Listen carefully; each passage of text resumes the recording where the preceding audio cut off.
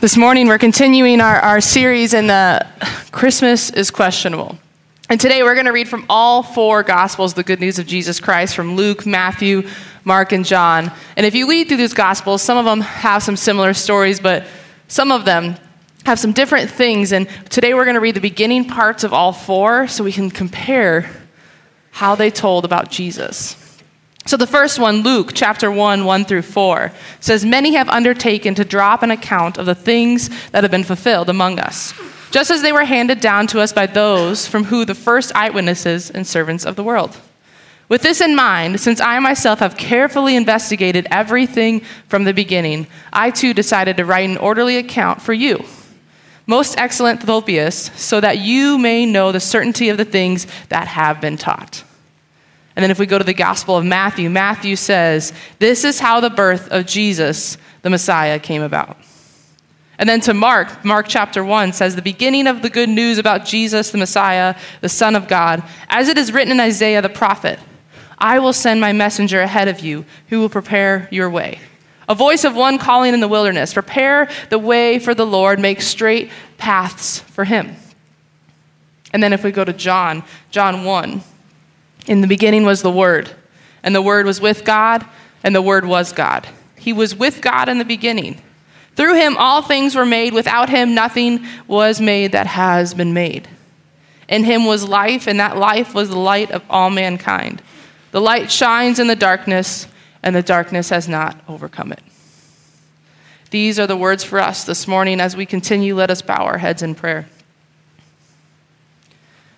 God, we are so blessed to be reading your word this morning. And while it may not all make sense to us, or we may not understand why everything is different, God, we know that your word is inspired by you, is alive and active. And God, these words that you have for us as we look into the Christmas season and into Advent, we know that these words are what some people in this room needed to hear today. And as Mike comes up to preach the gospel, and as he comes to preach your word, God, we ask that you fill his heart, you fill his words, that you would be the only thing that runs through his lips. Everything is said by you. And God, if it is your will, that you would have special words for those in this room. It's in your name we pray. Amen. I'm sitting. Good morning. So glad to be with you to share the everlasting gospel with you. And as I go to that, defining a little bit about what Kelsey just read, a couple of announcements. One's not an announcement. I just love this Christmas time. I love Advent time. I love this time of preparing for Christ to come and all the programs that go with it. I do encourage you to look at kind of the schedule of events that's been provided you, and I think you received one in the mail maybe this week, and it's in your bulletin. Do pay attention to the fact that for children, particularly, but also for those of us that like children's stories, we have added to our Advent schedule on the 20th, which is a Friday night, our Majesty Puppet Show. So bring your kids in the neighborhood, bring your friends, or invite those colleagues of yours at work or wherever that might have younger kids to say, hey, this would be a really fun thing to go. And note today, big program this afternoon. Our bell choir will be featured at 4 o'clock. In our program this afternoon. Dinner to follow. Some of the stuff was baking yesterday, so come on back. It's going to be a wonderful day. Why can't Christianity get its story straight? I had a fellow come to me, and it happens about every year when people are talking about biblical interpretation and stuff like that. They'll say, you know, the problem, Pastor Mike, is the place where the Bible contradicts itself makes Christianity really questionable. And I understand that because when we look at these four stories, Matthew, Mark, Luke, John, it does seem that the stories are just a little bit different. And I want to take you down a journey this morning, and those of you that are watching in the church online, to really look at these stories and ask yourself the question, do they contradict each other, Matthew, Mark, Luke, John, the beginning of the Gospels, or are they complementary to each other? And that'll be the case I'll make today. So here we go. Why can't Christianity get its story straight? It simply can't. Did you expect that? Christianity can't get its story straight because there are too many witnesses. Too many witnesses to the same thing sometimes gives you a variety of responses. It's because a witness tells what they witnessed. Now, we're not going to do this, but if I were to tell the guys in the back to turn off the lights real quick, and then I asked you what was on this altar, I think I would get a variety of witnesses, because some of you focus on the Christ and the gospel candles. Some of you have focused on the Advent wreath. Some of you have focused on this beautiful nativity we've had, or the poinsettias. But I would guarantee you that if I asked you to write it all down, we would get several hundred different responses of what's exactly. Now, some of you are OCD, so you've already worked it out, and you're really disrupted about one poinsettia being turned the wrong way or something like that. I get that. I understand that. But when you have a multiplicity of witnesses, you have a multiplicity of stories. And they're often about the same events. But one thing you would all agree upon, if I turned the lights off and said, there's an altar up here, right? You'd say, yep. With a bunch of religious stuff on it? Yep. So when we bore it down a little bit, we do all see the same thing, but we have different lenses on our eyes as to what we see. For instance, I see the wood because I like it. And I love that Regan made it for us. We'd see different things. Now, if you were part of a congregation or a group that said, hey, we're having a free spaghetti lunch at the church. The question is, you as a listener, because some of what we witness is what we see, but some of it's what we hear. If we said free spaghetti lunch at the church, what would you hear? There's a lot of you Methodists, and I know you, that once you heard the word free, you were on your way, right? But there's a few of you that would say, is it the spaghetti with the cream sauce? Because if it is, I'm on my way. But both would be correct, that it's free and it's spaghetti, and a certain kind of spaghetti. So context sculpts how and what the witness shares. See, there is always an audience to receive the testimony. Broke people, if they were to hear that there's a free spaghetti lunch at the church, need to hear that it's free. Hungry people need to know how to get it. And gluten-free people need to know if there's an option for them, because spaghetti is rich with gluten. So the audience is important, and the objective in testifying is important. Continuing down this same analogy, you know, the person that was really hungry might say, I was hungry and I found lunch. But there's also others that are always looking out for others and say, you hungry? I found lunch for you. And there's others that are more global. Anybody hungry? We have lunch. All witness to the same thing. And the Christian gospel has a similar appeal to us. There are 4 witnesses of the same event, and they all see it and they all tell it differently. So at some very important levels, and this is where we want to go today, and for some very important purposes, Christianity does not even try to get its story straight. Let's talk about why, one by one. Mark's witness to the birth of Jesus Christ goes like this. Kelsey read it a few moments ago. The beginning of the good news about Jesus the Messiah, the Son of God, as it is written in Isaiah the prophet, I will send my messenger ahead of you who will prepare a way. A voice of one calling in the wilderness, prepare the way for him, for the Lord, make straight paths for him. See, the first gospel written, Mark was written earliest, even though it's second in our Testament. For the first gospel written says nothing of Jesus' birth. There's not a word about Jesus being born in the book of Mark. Why? Why? It makes no sense to those of us that love the nativity story. Possibly this book was written so early that it's unnecessary to write it down because everyone knew that story. Everyone knew about it. So telling it again didn't serve Mark's purpose in witnessing it. See, in Mark's vision, servanthood is what's important. Being a servant is what's important. So John the Baptist takes the lead role because he's first. He's the one that comes to prepare the way for the Lord. And serving God is his opening in the Gospel of Mark because it leads to Jesus and Jesus' service of humanity. Mark is a very inclusive gospel. How you serve God, not where or from whom you come, is what matters. So that beautiful story of heaven opening up and letting Christ come to earth, to Mark at some deep ways, it's not that essential in his telling of the story, in his witness to Jesus, because it's what Jesus does with that, and that's how he speaks to us.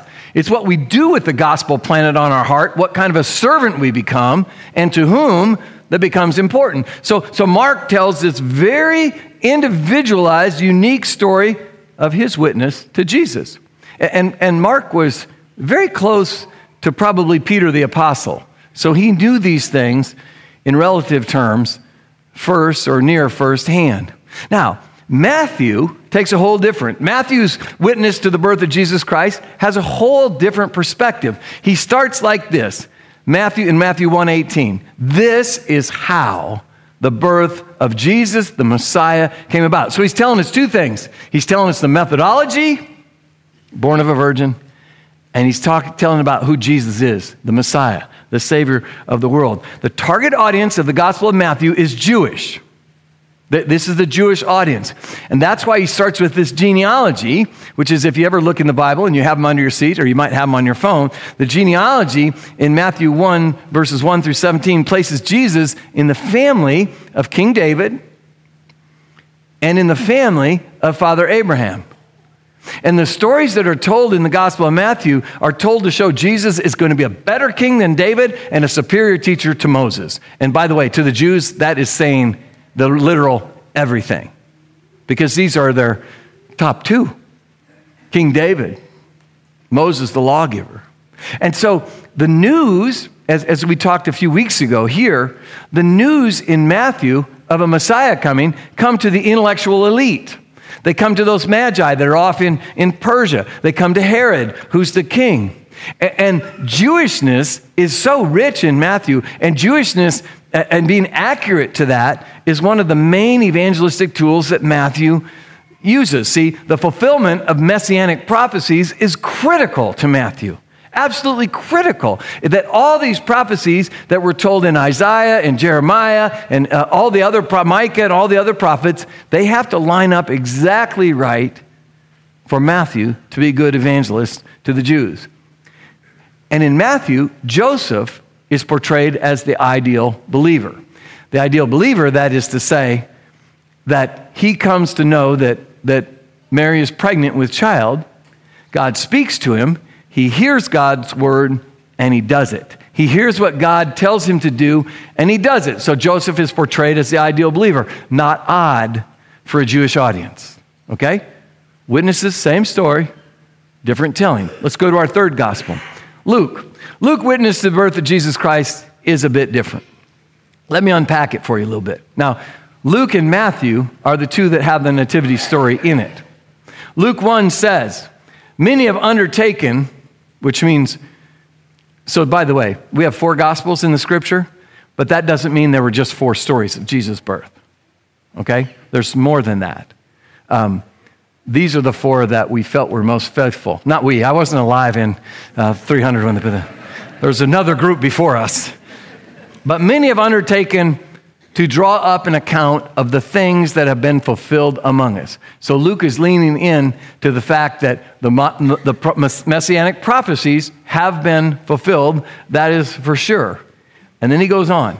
Just as they were handed down to us by those who were from the first eyewitnesses. The whole book of Luke is filled with eyewitnesses, plural, testimony. Eyewitnesses and servants of the word. So he's sharing the story that he feels to be valid because it's all told by eyewitnesses. With this in mind, now this is Luke speaking to him, of himself. Since I myself have carefully investigated everything from the beginning, I too, which again refers to other accounts, decided to write an orderly account for you, most excellent Theophilus, which could be a person, but that name means beloved of God, so it's probably more likely the collective us, so that you may know the certainty. So Luke's issue is getting this in chronological order correctly, so that you may know the certainty of the things that have been taught. Now, Luke is writing primarily to a Gentile audience, a non-Jewish audience. That would be the collective us. And his focus is on the marginalized people in the world, not on the elevated intellectuals like Matthew was. Luke is much more colloquial in his storytelling. That's why there's more parables in Luke than anyone else. So the news in Luke, the marginalized people are included. Shepherds, women, for goodness sake, children, sick people, poor people, people that are rejected by society. They take front of the stage in Luke's story. And God appears not to the elite, but to the poor, to the childless old women, to the childless old men, to engaged virgin women, to shepherds, that is the lowest economic rung on the Jewish schedule. And Mary here is portrayed as the ideal believer, not the Jewish man Joseph. But Mary is portrayed as the ideal believer because, as Joseph in the Gospel of Matthew, she hears the word of God and does it. She's told that she is going to be with child of the Holy Spirit, and she rejoices in it. We looked at some of that last week in our sermon time. The Holy Spirit and women are prominent and often the main characters in the narrative that Luke gives us. And the fourth gospel. John's witness to the birth of Jesus Christ is so different than the rest of them because Matthew and Luke focus on this earthly person, Jesus the Christ. Mark focuses on the servanthood of Jesus. John focuses entirely on the divinity of Christ. So his story starts cosmically. Take a look at this. John chapter 1. In the beginning was the Word. That means there's this divine intelligence before all things. And the Word was with God, and the Word was God. That is a poetic way of saying Jesus is God, which Mark or John will repeat a number of times. He was with God in the beginning. Through him all things were made. Without him nothing was made that has been made. This is referring all the way back to the Genesis story. In the beginning, God said, let the heavens and the earth come about. In him, Jesus, was life, and that life was the light of all mankind. The light that shines in the darkness, and the darkness has not overcome it. Now, this is how John starts. So though he leaves out all the characters in the nativity, all these shepherds, wise men, John claims that Jesus' birth is the most significant event in the history of the world then, now, to come. There is no event more important than this. The birth of Jesus began before the creation of the world. Think about that. It was foreordained. Everything that is created through Jesus. The birth of Jesus means that the eternal presence, the eternal intelligence, the eternal power of God came to be one of us in a human being, Jesus of Nazareth. Now, quick bonus for all of you that are taking Christmas's questionable study. If you open this week's study, you're going to find that all the answers to those questions, every single one of those answers, can only be Matthew or Luke. Did you hear me?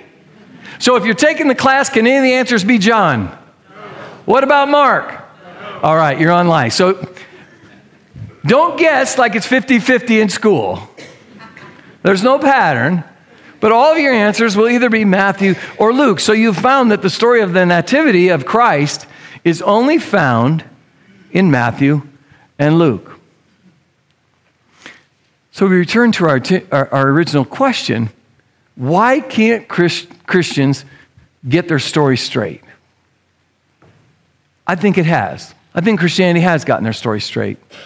I really do. The unique differences in the story is what gets it straight for me.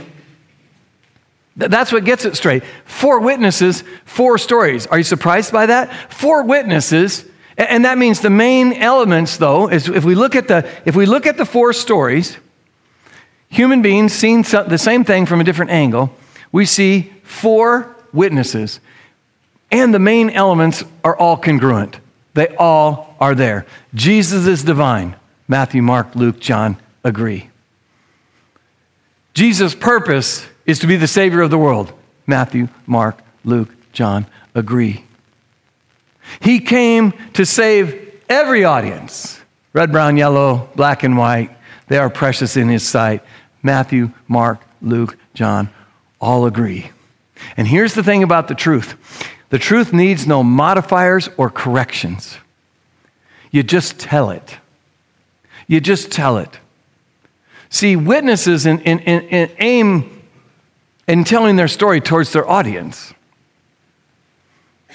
What they say is truly what they saw and what they heard, and they're responsible to communicate it. You know, we've all told stories of things we've been involved in, and the story's details sometimes change depending on how and who we're telling it to, don't they? Because we know when we're telling something that this part of the story may be more important to this audience than this part of the story. It doesn't make one part or the other part less valuable. Also, I was raised, my principal, who also used to be my father, had this sentence. And by the way, his son needed it. He says, when something happens, just tell the truth, because then you don't have to remember what you said. Doesn't that make sense? Because that's what happened. You know, if you try to add details, or so when you are telling the truth, you don't need modifiers. You don't need corrections to it. You just tell it, and it should stand on its own. And to me, to be honest with you, the 4 stories of Jesus' birth make this story more true for me. Because you see, if Christianity had tried to get its story straight, it would feel modified. It would feel like, okay, we have to blend all these together. I know when we read it that we think that all the Gospels have the wise men, all the Gospels have the shepherds. They don't, and it's okay. We put all this nativity together. We even display it together. We got the wise men and shepherd hanging out together up here, which is appropriate because we believe in all that. And yet, hearing different stories of the same thing make me feel a little bit more like human beings actually saw this. More than one. Because if one person just wrote it all down or took all the stories and merged them together, that'd be kind of dubious, I think. Be hard to believe. And this story has withstood, many, many generations. The Christian story includes 4 unique, complementary introductions to Jesus Christ. Mark tells us that Jesus is Lord that serves in secret, thus free from the flight of status and supremacy. Matthew tells us that Jesus is the King of the Jews, worthy of obedience and worship. Luke tells us that Jesus is the humane Savior that brings good tidings and liberation to the poor, marginalized, and neglected. John tells us that Jesus is God who comes to bring a new beginning to the world.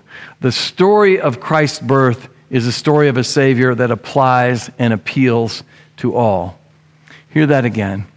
The story of Christ and his birth is a story of a Savior that applies and appeals to it all.